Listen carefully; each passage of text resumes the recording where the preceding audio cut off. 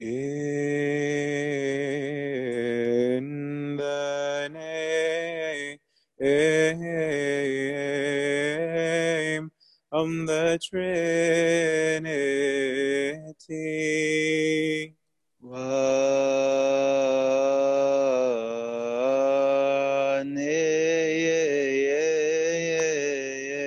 in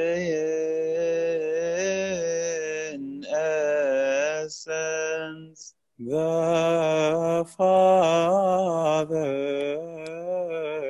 and the Son and the Holy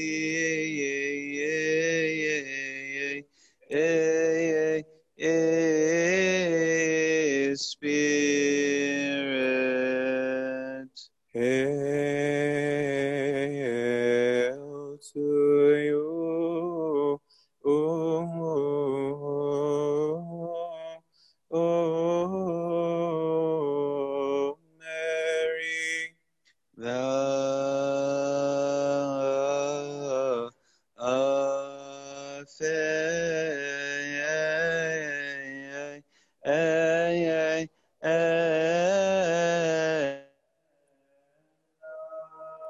Who has born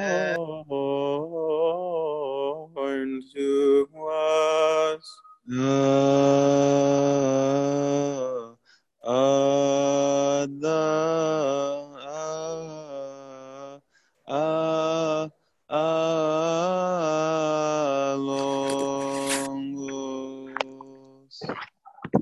in the name of the Father, and the Son, and the Holy Spirit, one God, Amen. Forgive the tone of some of the homilies this week, as this is a week where it's not the time to talk about how good we are and what we want from God, as much as we're accompanying our Lord in his passion and hopefully recognizing our role in the passion. Tonight's readings could probably be summarized in maybe 2 sentences. One is turn on the light, and the second is fix your marriage. But the readings that we've read through today, in the morning and also in the evening, is the Lord describing an abusive relationship. And not just an abusive relationship where we don't take our spouse seriously or treat our spouse with any kind of love, but a relationship where we boast in our shame. And the Lord is saying throughout the readings, throughout the prophecies, you'll be visited. You're going to be seeing me as I am. And he warns those, as we saw in the first hour, the very last sentence of the prophecy, saying that some of you despise the ordinances, saying in your hearts, he won't do anything good and he won't do anything evil. And he's saying, even you're saying this in your hearts, this is your disposition towards me, of saying, do whatever you want. It's not like he's going to do anything, which is the state of so many of us, where we treat God like he's not real and say, it's okay. God loves. But God today says to us, actually, I hate sin. And so he's going to tell us to sober up, and we'll go it piece by piece. And he says, I will search Israel with a lamp. I'm going to turn on the light. You're walking in the dark and you're doing whatever you want in the dark, but the light will be turned on. And this is why he said to the disciples in the readings today, and he said to the people who are following him, while you have the light, walk in the light, because the light is come. This is the fulfilling of the very prophecies that we're reading. As long as you have the light, walk in the light. Some of us are not happy to hear that kind of language from God, thinking that that's not what a good parent should do. That's not how a good spouse should speak. And that's why our God pleads with us. And you see God's condescension in these readings. Some people see it as his wrath. I see it as his humility personally, because he humbles himself to reason with us. He humbles himself to argue with us. He humbles himself, as we just said in the Psalm of the 11th hour. He says that we, his spouse that has forsaken him, we're too strong for him. He says, they have overtaken me. We have overtaken him. This is the humility of God. So if we zoom out throughout the week of what's going on in the big picture and then zoom in onto what's going on in these readings and how they apply to us. If we zoom out, our God has every right to be upset. Our God is stepping out and saying, what did I do to you? What have I done to you other than give? I made you, I didn't need to make you. I made you healthy. I made you out of love. And all I asked from you was love. And I specifically chose you as a people. You, the people of Israel, and us, the people of the new covenant. I chose you. You didn't choose yourselves. I chose you. I chose you. I married you. I married you, and I love you. And I love you exceedingly much. And I elected you. And yet this disease took you over. The disease of your self-love. The disease of you choosing yourself. And God hates disease. God hates disease because he's a jealous God. He's a lover who cares actually about his lover. Show me a good spouse who's okay with somebody else flirting with their spouse. And ask yourself if that's a good spouse. Show me a spouse who doesn't get upset when someone else is trying to steal his bride. Show me a spouse that you think is good, who's not enraged if somebody tries to violate his spouse. This is what our God is saying. Let all things be totally consumed from the face of the earth, says the Lord. Let man and cattle cease. Let the birds of the air and the fish of the sea be consumed. I shall drive mankind from the face of the land. This is a lover saying, I've had enough. I can't. What kind of marriage is this? I will stretch out my hand against Judah, my beloved, and against all the inhabitants of Jerusalem, my chosen people, and I shall remove the names of your lovers, Baal, your new lover. I'll remove his name from this place and the name of the priest, because even my chosen priests don't worship. Even my chosen priests are unfaithful to me. And I'm going to remove those people who fake give me honor from the housetops and who swear oaths by my name when you're not my spouse. You're not acting as one. Those who turn away from the Lord. He's saying, I'm taking back my stuff. These things that I gave you, they only meant something when we were in relationship. But when you take them and pan them off as though they're yours, these gifts that I gave you, not only do you pan them off as though you're yours, as though they weren't a gift, you're not just doing that. You're giving them to your new husband as though they were yours. And when you do things in my name that are lies, it's insulting. When you take really intimate things that were between us and you give them to other people, it hurts me. And I'm upset, is what the Lord is saying. And he's saying, you've been acting like I don't exist, like I'm away. Well, I'm coming. The day of the Lord. Fear before the presence of the Lord God, for the day of the Lord is at hand. We read in the first hour of the Eve of Monday. The Lord has prepared his sacrifice. Look at his response. The Lord has prepared his sacrifice. He's responding to our evil with his own sacrifice. He has sanctified his guests, and it shall be in the day of the Lord's sacrifice that I will take vengeance on the princes and on the king's house. I'm going to attack this guy who took my spouse captive. That's why he said in the Gospels, the prince of this world. He says, I will ravage the one who has taken my spouse, the prince of this world, Beelzebub. And I will openly take vengeance upon all those in the gates of that day. This is the day of the Lord. It's like avoiding going to the doctor when you've been sick, thinking you'll get over it. It's like facing up to the creditors when you've ran away from your debt for too long. It's like seeing your dad after you're exposed for stealing his money. It's the inevitable day when the lie that you're living is somehow exposed, when you are discovered as a cheating spouse. It's a fearful day. For the great day of the Lord is near, it is near and quick. And he says it'll be especially a fearful day for people who have been saying things like, the Lord shall not do any good, nor shall he do any harm. Do you walk around with the attitude of, it's not a big deal? The Lord won't mind. It's not that serious. Why are you so worked up about it? Well, it's Christ who's saying, well, it is a big deal.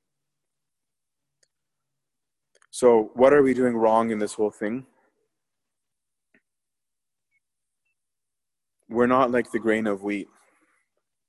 Unless a grain of wheat falls into the ground and dies, it remains alone. But if it dies, it produces much grain. He who loves his life will lose it, and he who hates his life in this world will keep it for eternal life. Our disease is that we don't choose the other. We don't live for the other. We don't live for God. We don't live for our neighbor. We don't live for anyone but ourselves. We don't die to ourselves. We hate everyone and love ourselves. So what do we do? In the third hour we read, O untaught nation, be gathered together and united to one another before you become like a flower that passes away. Come together, be united. Before the anger of the Lord comes upon you, before the day of the wrath of the Lord comes upon you, seek the Lord, all you humble of the earth. Bring about justice, seek righteousness, give answer to these things so you may be sheltered in the day of the Lord. He's saying, number one, get back together, be united. Stop living for yourself. It's bizarre that people's quarantine is becoming a source of unity. That your isolation in some cases is making you unite. Well, this is good. Unite with one another for good rather than bad. Second, that reading said, seek the Lord. Seek the Lord. Don't hide from him. Don't hide from him. Seek him. When a person knows they've done something wrong, your fear of going to that person or your wallowing in what you're doing, depending on which is your attitude for the reason why you're not returning, can do one of two things. If it's your fear, it reinforces your distance. It makes you afraid to be reconciled. It makes you afraid for it to be fixed, and it makes it harder to fix from your end. And if you're running away because you enjoy what you're doing, you just get more and more sick, and you run the risk of dying from your disease. Seek the Lord. Third, in that passage, that short passage, he says, be humble, kill the self, be the grain of wheat. Don't live for yourself. Put others before you. Put others before you in thought, in action, in choices, in dealings. Think of any conflict that you have ever had or that you are in. Imagine if one of you in the conflict simply said, let it be your will, not mine. The conflict would be ended right away. Then he says, do justice. Do justice. Be right. Don't be unjust to people. Don't allow people to be victimized in any way. Don't allow yourself to get something that's not your due at the expense of someone else. That's not just. Don't want things that don't belong to you. That's not just. Don't take things that are not yours. It's not just. Whether it's honor, whether it's dignity, whether it's money, whether it's winning a fight. Look for justice. Look for rightness.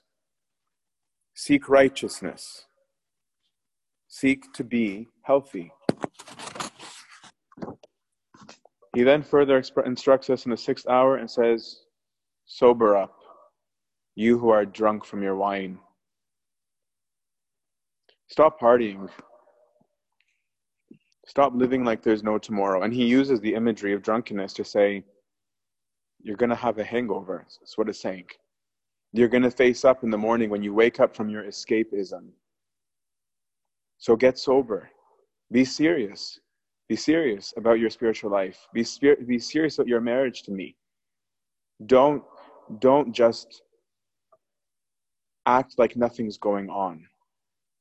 In fact, we read in one of the prophecies of Joel, it says, wives, lament your husband. Lament your first love as though he died. Sober up. Because if your husband's dead, I don't think many of us would say, well, that's the best time to party. And that's what God is saying. He's saying, don't party. This is the reason for your lament. And then he says, lament, priests. Lament at the altar. Because what you're doing is not real. Be serious about your relationship. Be serious about your relationship. Are you living with your drunkenness as an anesthetic? Are you trying to escape the reality of real life? If God is real, it's an issue if we're sleeping. There are consequences to that belief. Identify your wrong thinking. Then Peter took him aside and began to rebuke him. But when he had turned around and looked at his disciples, he rebuked Peter, saying, get behind me, Satan. For you are not mindful of the things of God, but the things of men. We're so wind-tossed. Sometimes God is speaking, sometimes it's the devil, sometimes it's ourselves, and we don't even know. Same for all of us, as it was for Peter. But Peter spoke with conviction. He spoke with conviction as though he knew what he was talking about. And he was wrong. He was completely and utterly wrong. Have humility even in your opinions. You who hate good and love evil, who seize their skins in order to flay them and cut their flesh off their bones. You've been destroyed by corruption. I think that we Christians sometimes forget that loving God means hating evil. We claim that we know it, we claim that we do it, but we don't do it. We always tend to choose evil, which is a sign that we don't love good. And he's saying, beware, I'm coming. You who hate good and love evil. Be careful. Don't abuse your role. Don't abuse your role as a parent. Don't abuse your role as a priest or as a servant. Don't abuse your role. Don't abuse the sacrifices. Don't abuse your church. Don't abuse your relationships. Don't abuse your God.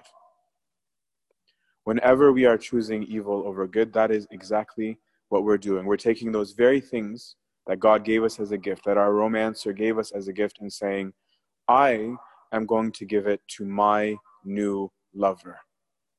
I am abusing your love. You made me a priest, I'm going to hoard it and lord it over the people. That gift that you gave, I'm going to use it for my glory and my honor, because my lover is myself. I am not going to bend my will to my spouse because I care about me. I am going to make sure that I get my way in the service, or that I get my way in how we organize, or that I get my loud say at the servants meeting or the board meeting or whatever it is that you're participating in. This is us abusing our roles. But more importantly, if we step back out, God was saying, I chose you, the Jews. I chose you as my chosen people because the world had rejected me. And I romanced you, and I pursued you, and I love you, and you rejected me. And I am telling you that I am coming. There will be a day of your visitation. That is the day of the Lord. I am coming. I am coming, and you're going to be confronted by my return. But he almost rhetorically asks a question and says, but will you recognize me? Will you know the day of your visitation? And the answer from the readings that we're seeing right now is a resounding no. They have no idea who he is. He stands in the temple. They have no idea. They yell and scream at him. His own disciples are all over the place. maybe you're a prophet, maybe you're this. And then Peter, speaking by the Holy Ghost, not because he actually got it, was able to recognize it and say it. And so the people of Israel in the big picture, the zooming out picture, no, they didn't know. They didn't recognize. If they did, they wouldn't have killed him. But the question, if you zoom into yourself, is also being asked, who do you say that I am? He asked first, who did the crowd say that I am? And they answer saying, some people think you're this. And these are the same answers that people say today. Oh, he was a good guy. He was a very moral man. He had good teachings. And Christ is asking personally, saying, who do you say that I am? And you better have an answer, or you will also not recognize the day of your visitation. Because the fury of God that's being described in these prophecies is at a lover who has spurned the spouse. That there's a covenant made, and that the spouse has been unfaithful to the covenant. Well, you and I and everyone who has been baptized has entered into a covenant with God. That is what you have done in your baptism, is you entered into new covenant. Are you faithful to your spouse? And will you recognize the day of your visitation? When Peter understood the words that Christ was God, it changed him. The same guy who denies him, the same guy who betrays him, the same guy who speaks whatever, died for him. All the apostles were changed by him. The Samaritan woman was changed by him. All the martyrs will change by him. But do we know him? Will we recognize the day of the Lord if we don't know who he is? He says something very tragic in the prophecy of the 9th hour. It's the very last line. You were pursued without anyone pursuing. I was chasing you. I was begging you. I am begging you. And so here we see in all these readings and all these things, these are things that we can do to fix it. But in spite of all of this wrath, in spite of all of these words that the Lord is saying that sound like he is so upset, in every single hour we see that he's still committed. He's still committed to fixing it, even though it's not his fault. He's still committed to pursuing us even when we're rejecting. And he even says, the apostles ask him, why can't we cast out demons? Why couldn't we do it? And his answer is, because you didn't believe me. You're not in a real relationship with me. How are you going to fix your marriage if you don't even believe that your spouse is good? How will you fix your marriage if you don't even believe that your spouse loves you? How will you fix your marriage if you think the worst of your spouse? You think so little of your spouse. It's true allegorically and it's true literally. It's because we don't recognize who he is. And he says, the reason why you don't recognize who I am, this is where he has compassion. He says it in the prophecies. You've been destroyed with corruption. You've been destroyed with corruption. And that's exactly what we are going through with him in this week. Is that our Lord says, since you have been destroyed by corruption, I'll destroy corruption. I will put corruption on me. I will enter into your state. I will enter into your state. I will still pursue you even though you don't pursue me, to the ends of the earth, to the pits of hell itself, literally. And I will rescue you because you are my lover. May we all respond to him and say, Lord, forgive us for not knowing who you are. Forgive us that we don't pursue. And may this Holy Week be an offering of us to say, may we, Lord, be granted the dignity to accompany you as you rescue us, To him be glory, honor, and worship, now and always, and unto the age of all ages. Amen. Christ our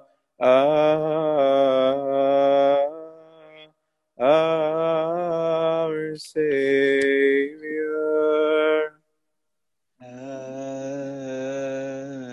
has come and has borne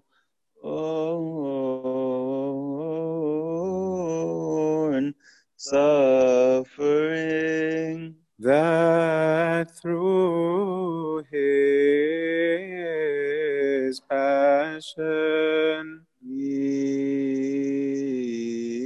may save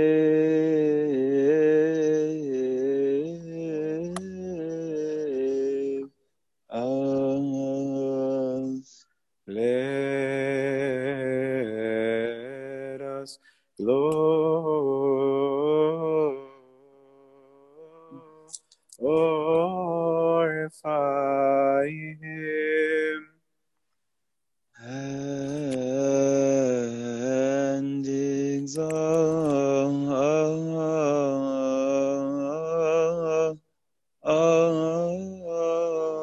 his name. For he has had mercy on us, According to his grace